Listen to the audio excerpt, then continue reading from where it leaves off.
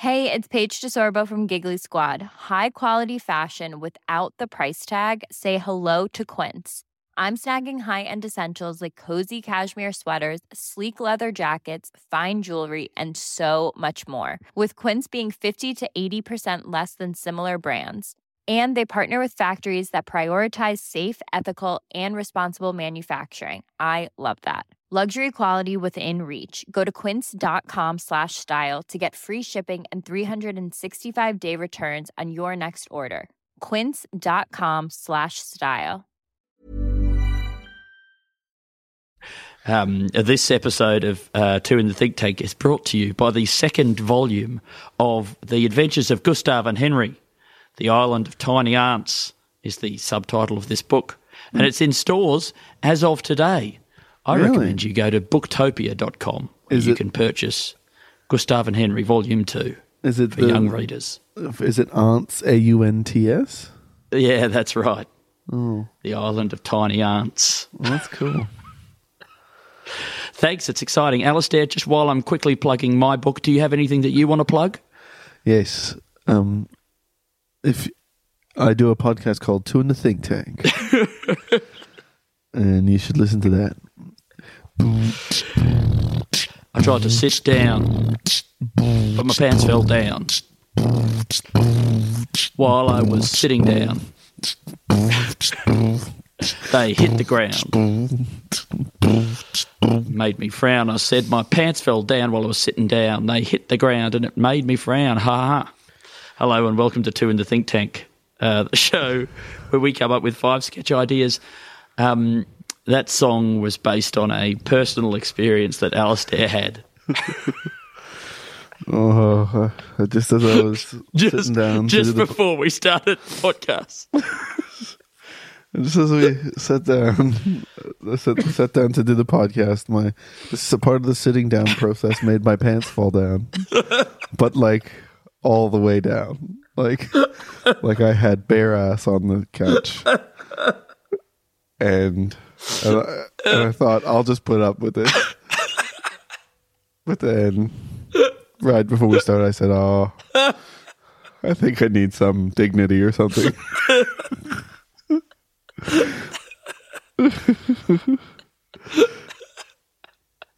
And I had to spend a moment trying to jiggle my pants up.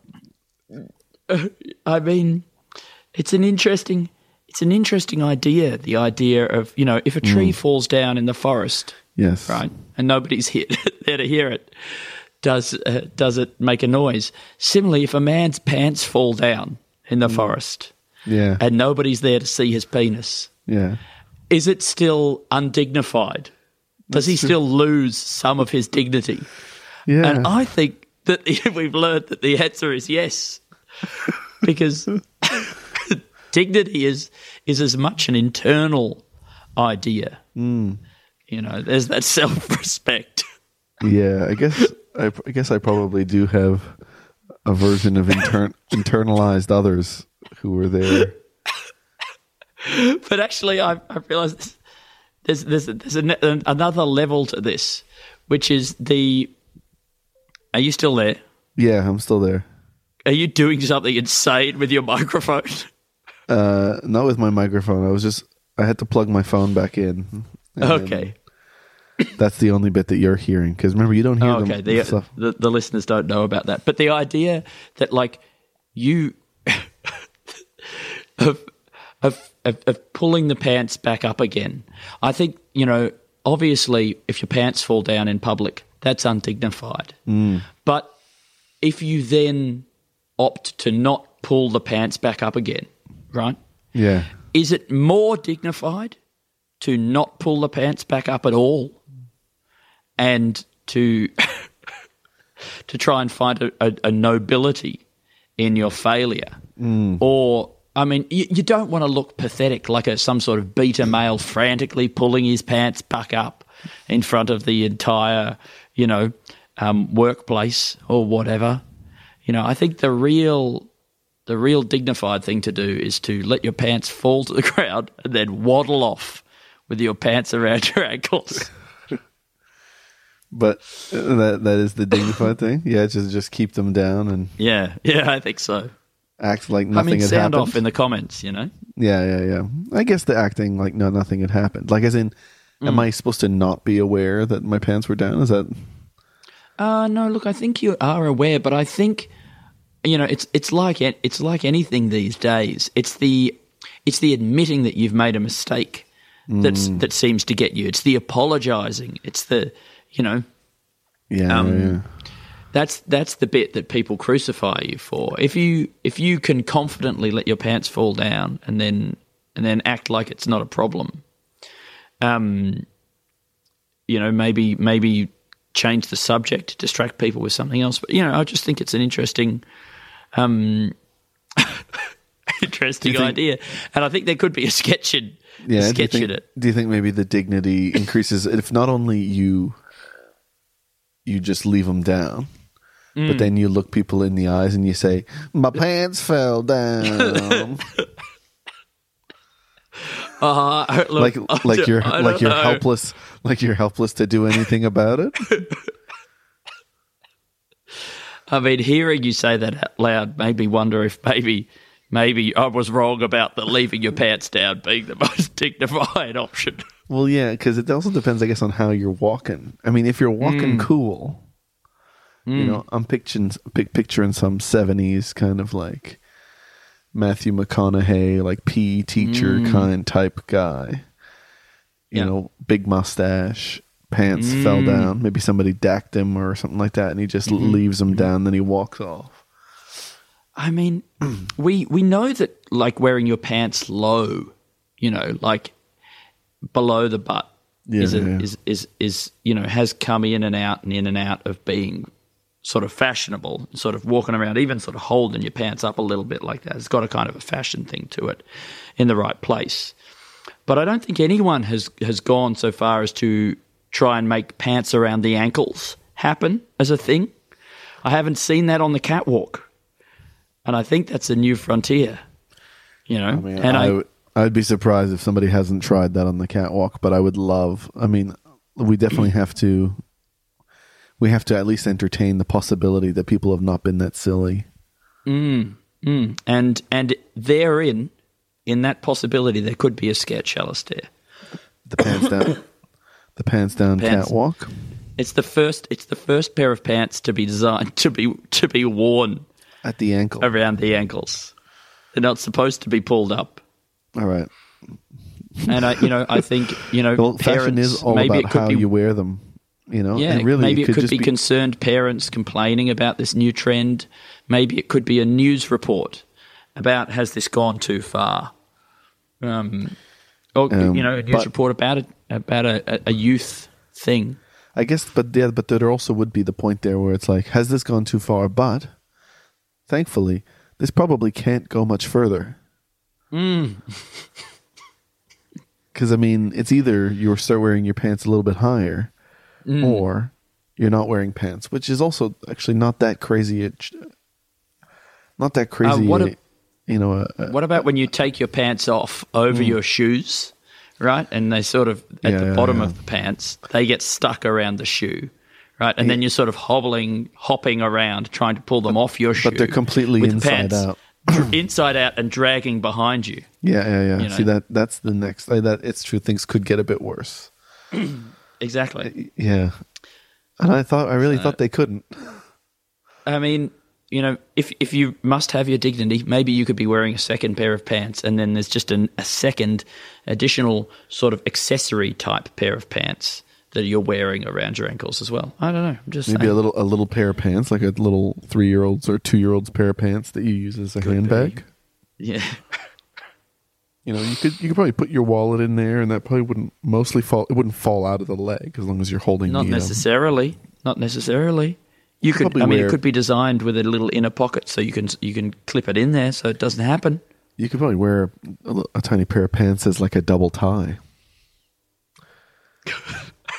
I don't know how you would hang. It would have to be clip on or something like that. But a little pair of pants and wear that as a tie. As a double tie. As a double tie.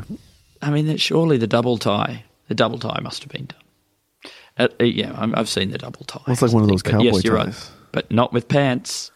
That is what the Cowboys have. You're right. Now, Alistair, while you were talking about pants falling down before the podcast, I was imagining, I was contemplating that the idea of frantically undoing trousers, really only happens You were in two already thinking situations. about pants coming off before I brought them up.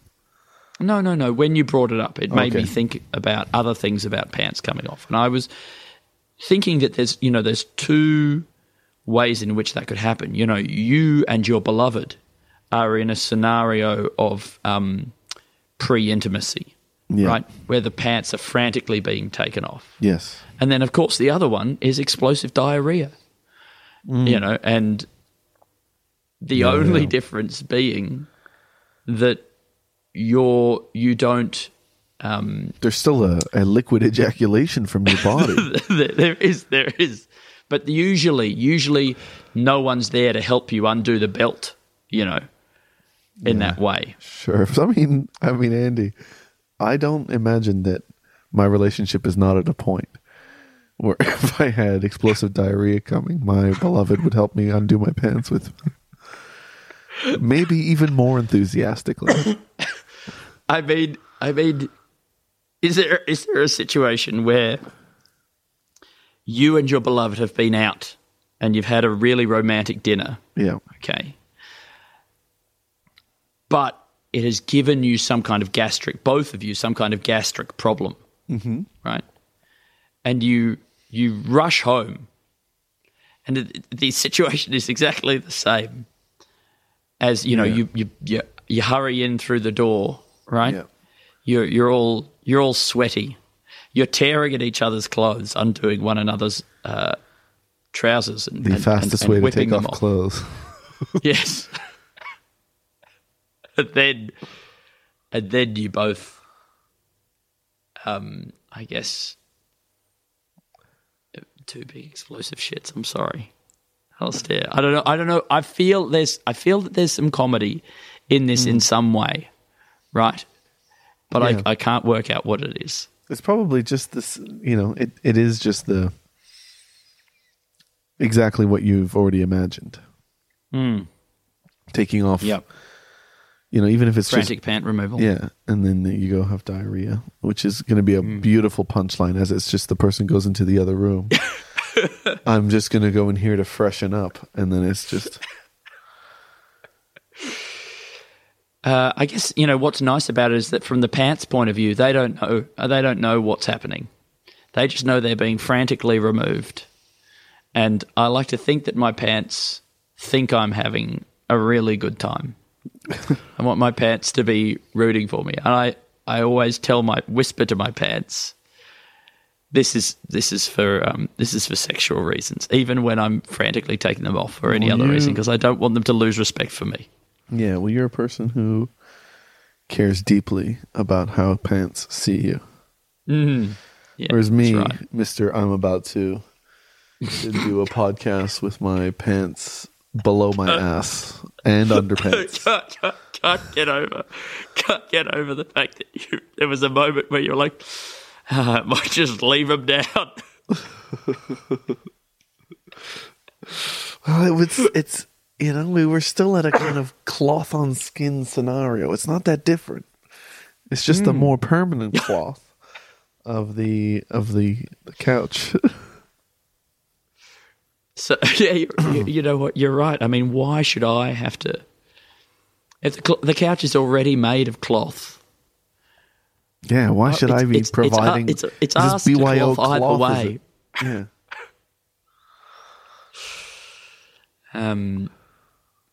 Yeah. What about a couch? What about this? It's a couch. Yeah. And you know how we talk about the arms of the couch? What if those were real arms? Okay. Right? Yeah. Big arms with, big heavy arms. Yeah. Right? Filled with sort of, I guess, foam, but also like barley or something with a bit of weight to it. A nice sort of big barley? Felt hand. Barley like you would. Or what are they like? What? Like just I'm picturing grain? a heat pack. What do they put in a heat pack? Is that barley? I'm not sure. Maybe. Like I think it might be barley.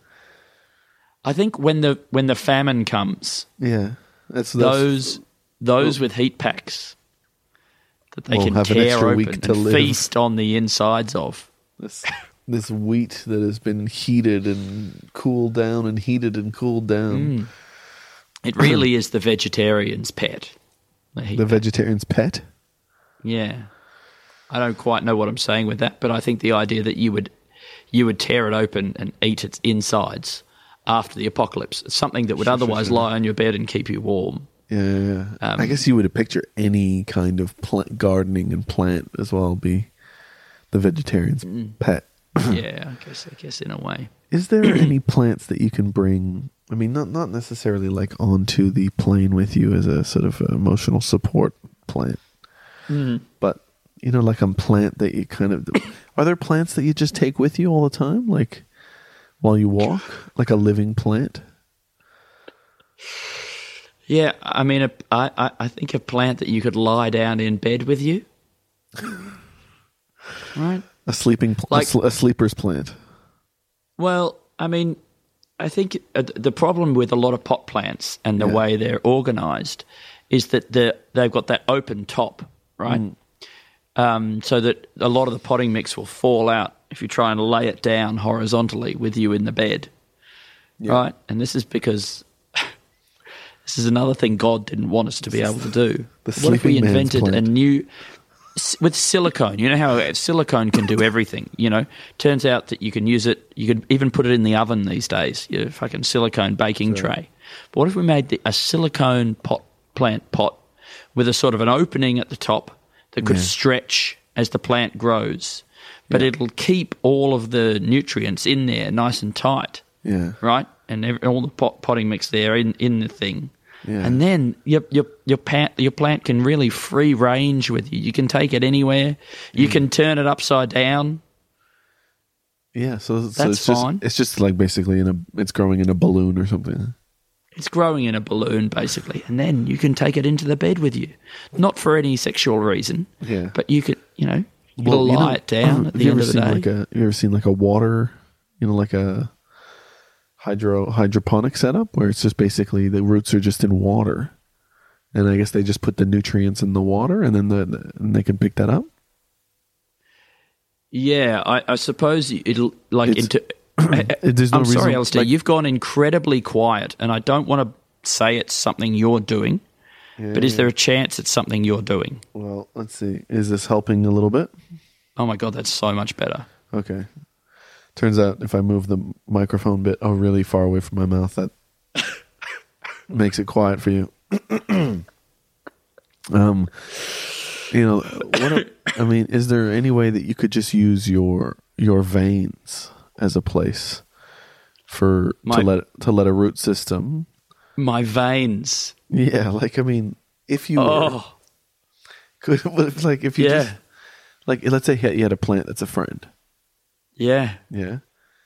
And you just get a doctor to sort of just needle in a few of the roots, so that they can reach your veins.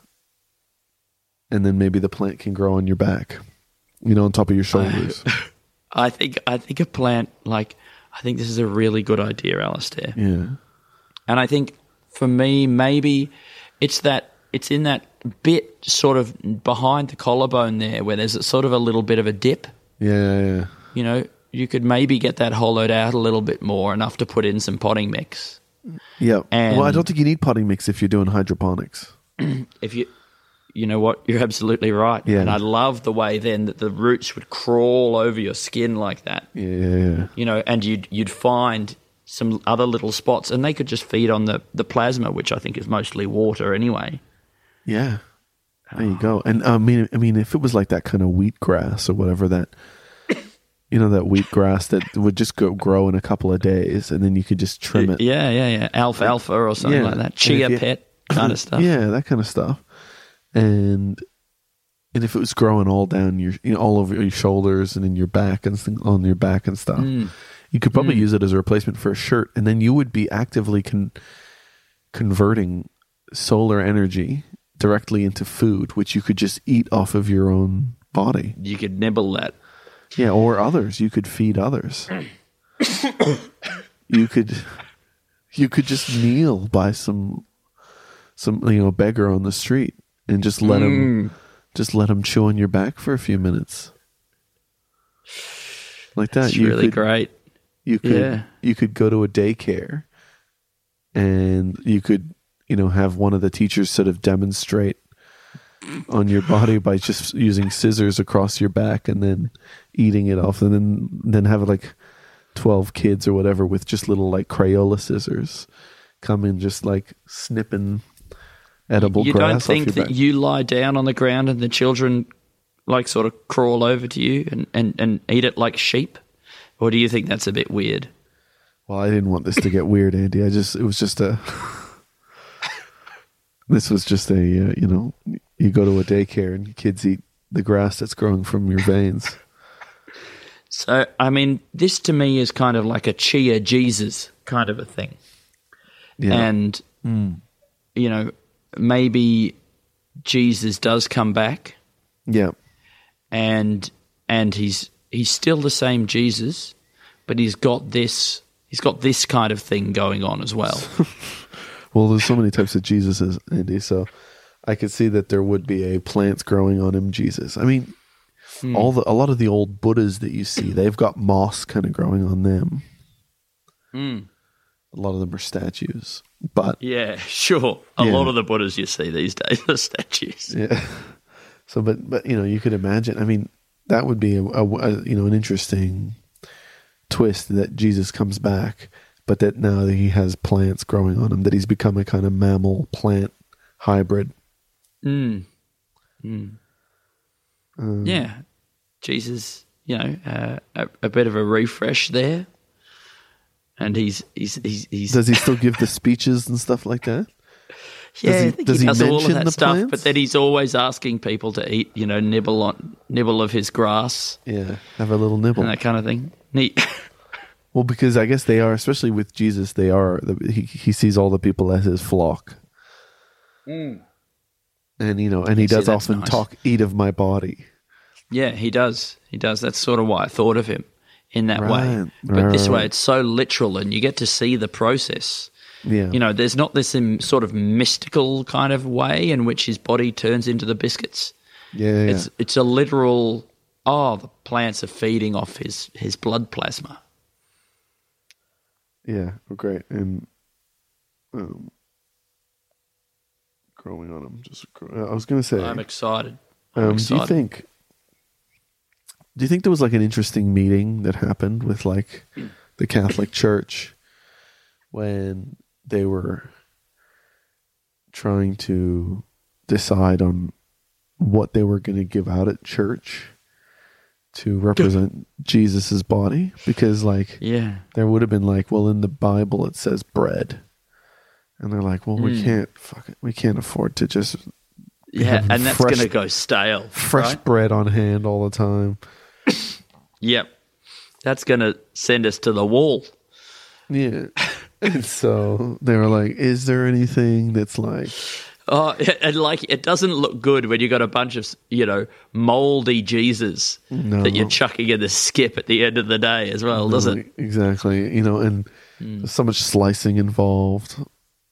All the crumbs, all the Jesus crumbs. Yeah, all the crumbs and things like that. People brushing them off themselves, that kind of thing. People keep asking for butter. At the end of the day, the priest takes off his cassock, and all these, he's got to shake off, like he's been cutting so much bread all day, he's got to shake off all these bits of Jesus. He's got Jesus like bits in his belly button that he's got to pull out and stuff. Yeah. I mean, it's bad. It's a bad look. Exactly. And so then they went, is there something that's kind of like, because I mean, how old could that technology be for that weird wafer thing?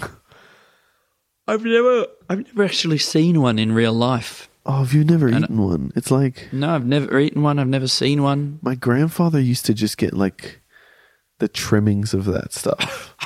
I think you've told me about and just have it as a snack. All the Jesus offcuts. Oh, geez, that's Hux. Okay, everybody else is asleep, so I have to go deal with Hux. I'll be right back.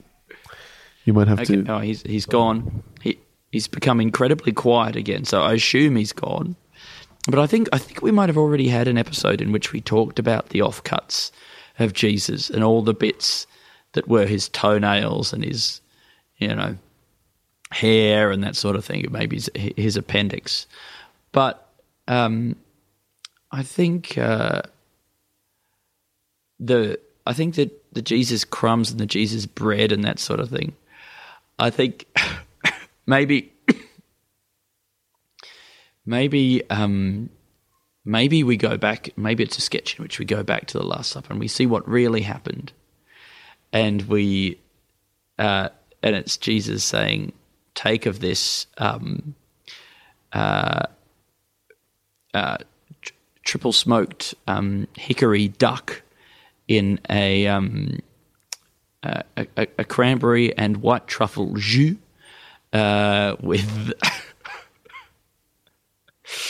with frothed sea anemone and little jewels of dried pomegranate dust, and it was quite an elaborate thing. It was his Last Supper. Of course, you're going to want to go out with something big, something fancy. So it takes a long time to prepare, and then when they're coming to the formulating of the practices and that sort of thing, and they're working out the details of the transubstantiation, which I think is the word that describes how Jesus turns into that stuff. That they have to workshop it and work it down to something that's more manageable. Audio issues are happening right now in the podcast. Please remain calm. Alistair will be back with you in 1 second. All right, but Alistair, all right, what about this? Okay, it's the show.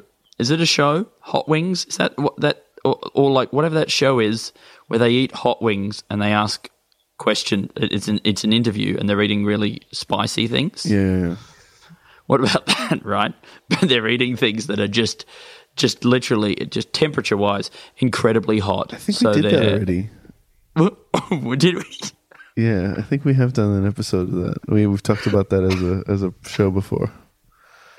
Okay, well, I was just really enjoying the idea that I just came up with that all by myself just then. And I was actually laughing to myself about how good an idea it was that I just had. So it's a real personal blow that you've delivered to me here. No all right. problem. That's okay. What about this then? Okay, based on a personal experience that you and I currently share, which is that we both recently bought pressure cookers. Yeah. It's a show where two guys get together. It doesn't have to be two guys. Two people get together and they they slow cook something. I was going to say pressure cook, but maybe it's funnier if it's a slow cooker thing, and they slow cook something for 7 or 8 hours while they have an interview. All right, I've lost interest in that idea. Oh, no.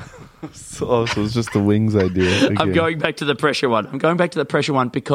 Because what if it was, you pressure cook something, so you're putting food under pressure, right? And that takes about 15 minutes. And you also ask them high pressure questions. You try and exert the same kind of pressure on your interview subject. So like it's not like the wings where the wings have a negative effect on your ability to talk and things like that, or they put you through something. It's more like the questions are putting you through something.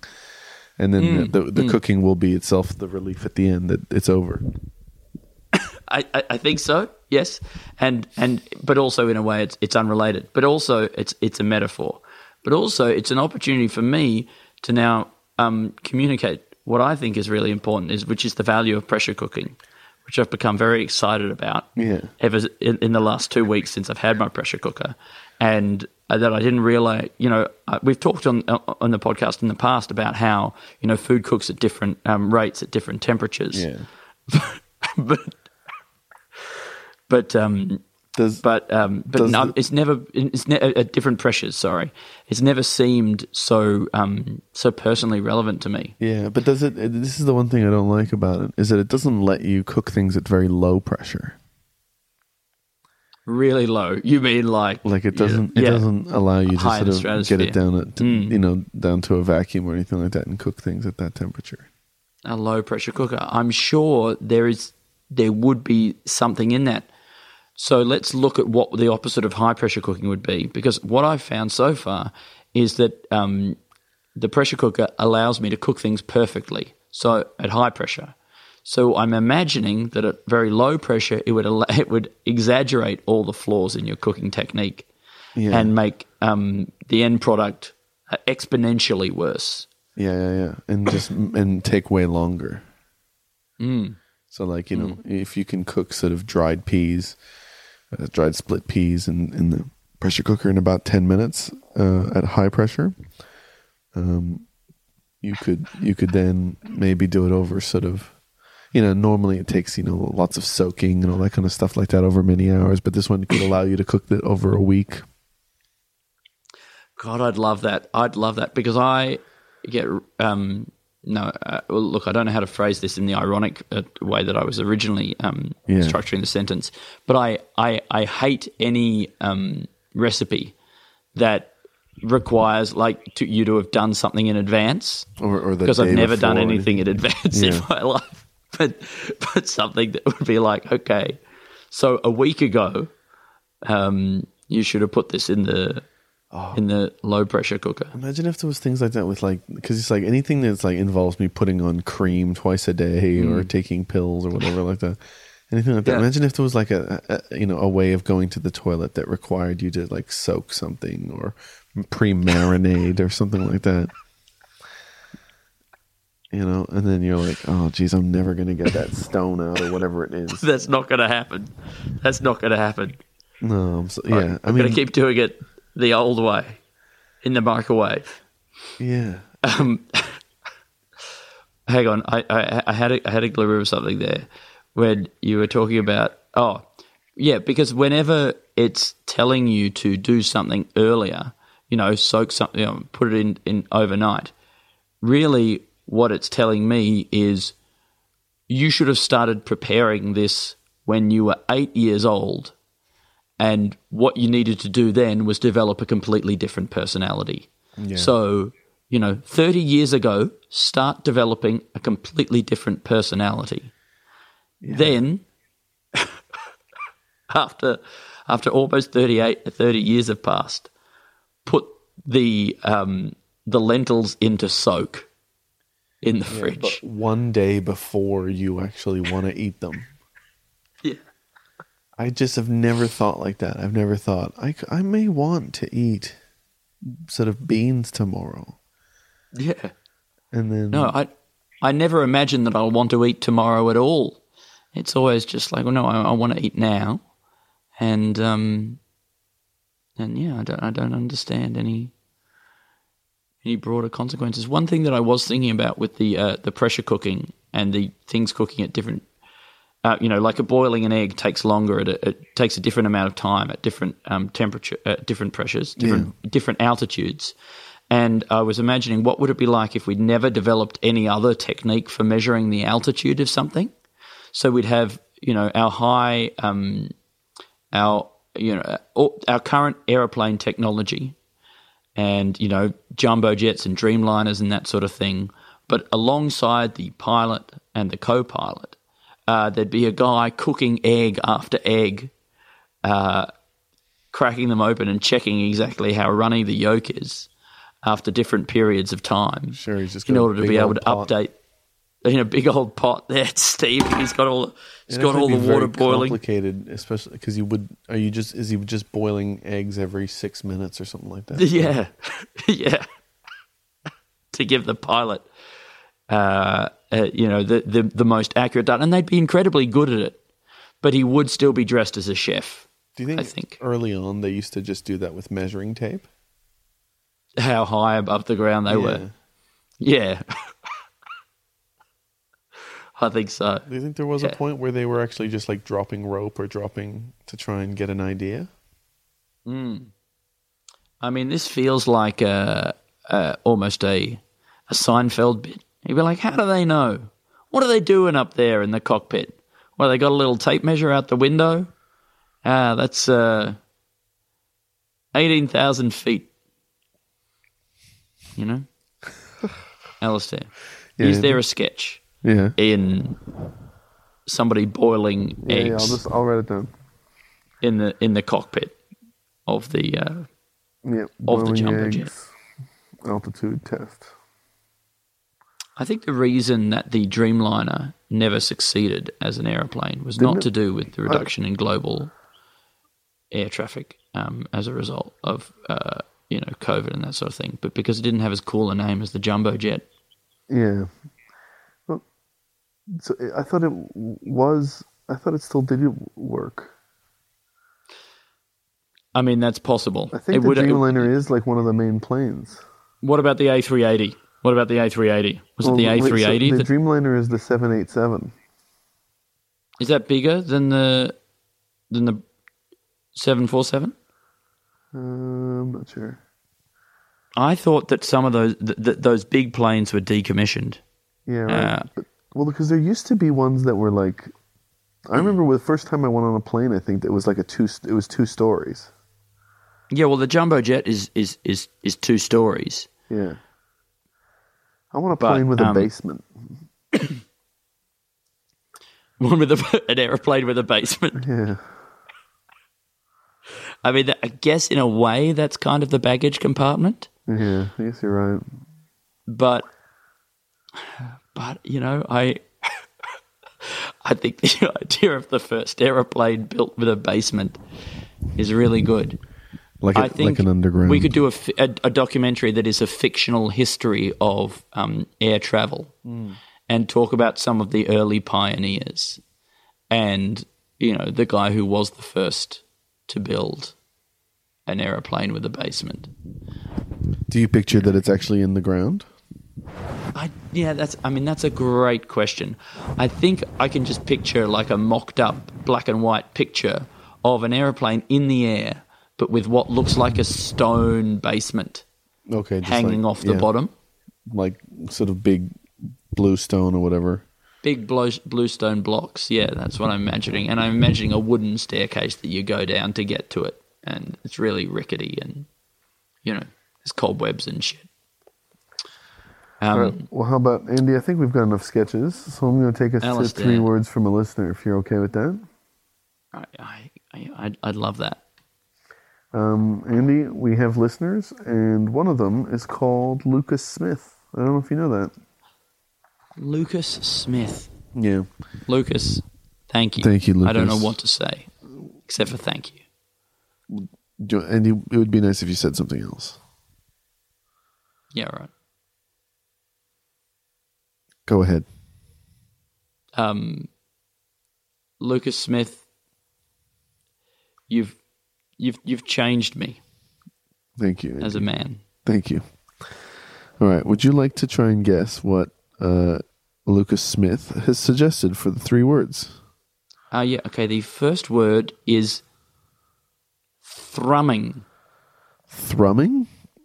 Thrumming. Absolutely incorrect, Andy. I'm sorry, but the first word is cumin. Human. Cumin. Oh, cumin. Okay. I think is that the only? Right. Well, the only like absolutely clear two syllable rhyme with human. Let's see. Truman. Yes. Okay. Now, but I reckon the second word is human. No, Andy, no. Why would I tell you that in the sentence or in the section beforehand? I'm not giving you clues here. If anything, I would avoid that word at all costs. So any words that I did bring up, then you could be sure that wasn't in the next word. So you still going with that? So what is it? So that's still going to be your guess? Yeah, that's still my guess. All right. Second word is placenta. You look like an idiot. Human placenta. Okay, and the third word is rotund. No, I don't even know if you got. Oh no, you got one letter right. It's peed. It's what? Peed. Peed. Yeah. P-E-E-D. Human placenta. Peed. Yeah. Oh, I see. It's the human centipede. It's a play on that. Yeah. So really, the human and cumin thing wasn't a completely, unrelated observation. Yeah, I guess not. But I want you to know I wasn't trying to give you any tips on anything. I mean, the placentipede, it sounds like just the most horrific parasite you could imagine, doesn't it? Like, it's a real horror story. Because placenta is like a bit of meat that's in the the placenta is the bag. No. The placenta is the food bag. It is the food bag, so it's like a bit of meat for the kid to eat. It is. Yeah. But they drink it. They drink the meat. It's through like their stomach. Yeah. Yeah, so it's like a little meat milkshake. Yeah. Like it makes meat milkshakes. It's like a little milk bar for meat. Drinks. Is there anything in an innovation that allows you to, inject things into the placenta to give it different flavors and to, it's awful that babies fetuses in there don't get to eat anything that's handcrafted. Nothing that's and artisan. You can't. Yep, you can't personalize that that product in any way. But if you could somehow create a portal into there, so that let's say you could put in a nice hand cut chip, like a rough cut, sort of salted with like kind of with a bit of rosemary and that sort of thing. Rosemary and some like beautiful river salt.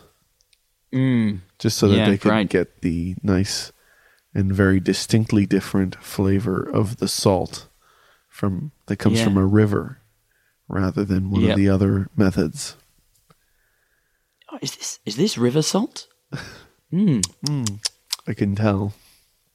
Yeah. Okay, so it's a technology or a sort of a service or a restaurant that specifically caters to pregnant humans, and you can go along and have your restaurant you sit at the table dining. There. Is that anything? Yeah, indeed, it is. I'm so sorry to all listeners. I'm sorry too. But there are people who eat the placenta, right? Yeah. That to get the nutrients, which apparently that's something we would have done once upon a time in the savannah. We would have eaten the placenta, and it would have been good stuff. Do you think that would be like the reverse of the?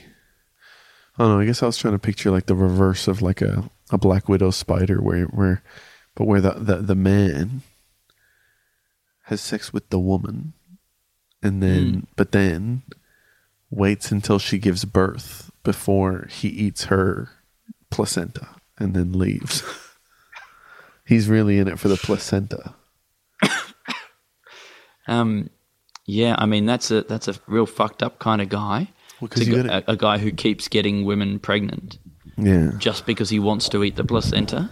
Yeah, but then he loses interest in the whole relationship. He's not got. It doesn't. He leaves. He wasn't in it for the relationship at all. He was just in it for the placenta. This is a really fucked up guy. I think it'd be new type of guy. I mean, but is that a crime? That's what I want to know, right? To go from town to town, having people fall in love with you, getting them pregnant, developing what seems like a really genuine, deep and meaningful relationship, being present for the birth, saying, I want to do the most intimate thing. I want to eat the placenta, and then you eat the placenta, and then you leave. They call him the Black Widower. But his wife is still alive. Yeah. It's just her placenta. That's the sickest part of it. The Black Widow with living wife. Yeah. Oh, because he also wants, he's honorable, so he does marry each one of the women whose placenta he was going to eat and then leave. I mean, it'd actually probably be easier to just stay in a long-term relationship and then just convince them to have another baby. Yeah, and no, that's not how he operates, though. No, he's not, though. But, as an older man, it might be the kind of observation that maybe he maybe in a moment of quiet that he says to himself, it might have been easier. Yeah, that's going to be a good point in the sketch, I think. I'm excited about that. Yeah. I think this is an idea, Alistair. Yeah. I think it's a macabre tale. I think it's for a sort of a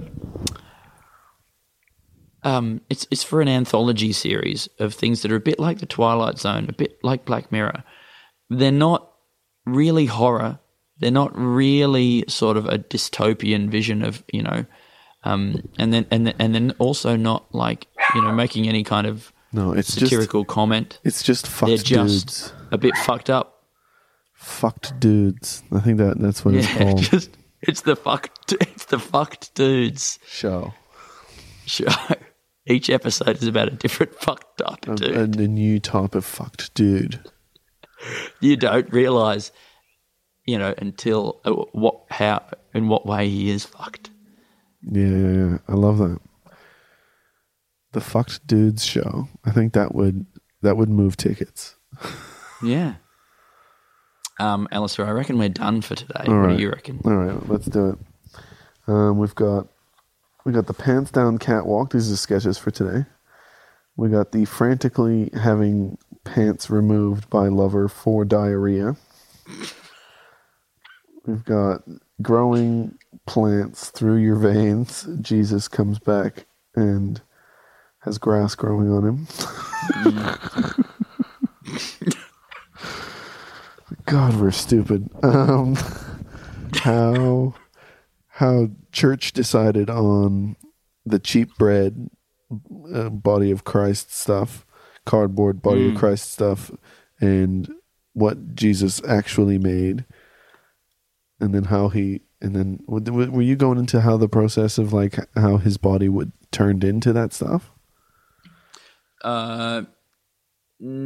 Not really. No, I was just going into what the fact that they'd had to change it to something more realistic. Yeah, you know what would have been cool though. What he'd originally served was so elaborate, and it was breaking the back of the church, making it every time. You know the whole thing with like Jesus. He came back, but then he kind of just like climbed the stairs and invisible stairs and went back to heaven. Right. I reckon it's just the weirdest thing where he came back, but actually he's still gone. That's the weird one where there's like, that's such a big hole in their story. So it's like, is he up there alive? It sounds to me like he forgot his wallet or something. Is he the only like living that little dude bit in where heaven? he comes back. But like, what happened to his flesh body went back up, right? Like, so he went back into his flesh body. And so he's the only flesh-bodied person up in heaven. That's right. So he's just got or does at some point, does his soul escape and then his meat falls to the ground? I don't think the body, maybe he did and the body burned up on re-entry. Is that what you think? Like Maybe. Space junk? That could be it, yeah. Yeah. Yeah, it lands in somebody's paddock. The charred remains. Oh, it might have been Jesus. Yeah, all right. That'd be amazing. It's possible that his body has just been there in a decaying orbit for 2,000 years, and it will. That'd be great. That's a sketch idea that NASA detects his body slowly beginning to re-enter the upper atmosphere. Detects Jesus' body. They're able to, look at it really closely with some of their telescopes, and we can see it there, and it's perfectly preserved. Turn the James Webb around onto that. That's what I'll do. Then we have Plane with Basement. There you go. That's nothing. We got That's not nothing. Okay, I think Plane with Basement is probably my favorite idea. Okay, great. And then we got Restaurant in Veto Dining. Am I saying it's in utero, isn't it? I'm saying in Veto. Yeah, but in Vito's does sound like a restaurant. That's true. You're right. Vito does sound like, an Italian man's name. We got Fucked Up Guy Who Starts Relationships to Eat the Placenta, Then Leave. It's the Black Widower with Living Wife. And then we got NASA Detects Jesus' Body in Low Orbit. So yeah, is this anything? Vitro Corleone. Yeah, fuck it. All right, it is something. I'm in a good mood. All right. Andy, let's wrap it. Oh, yeah.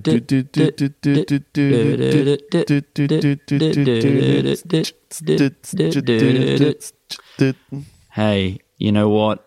You guys, we appreciate you. All right. You're all right by us, and you continue to be.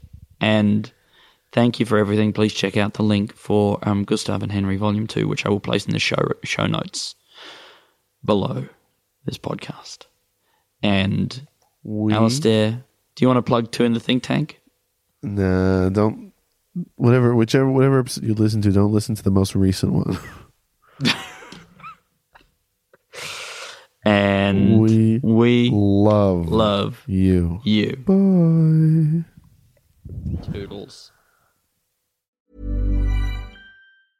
Even when we're on a budget, we still deserve nice things. Quince is a place to scoop up stunning high-end goods for 50 to 80% less than similar brands. They have buttery soft cashmere sweaters starting at $50, luxurious Italian leather bags, and so much more. Plus, Quince only works with factories that use safe, ethical, and responsible manufacturing. Get the high-end goods you'll love without the high price tag with Quince. Go to quince.com/style for free shipping and 365-day returns.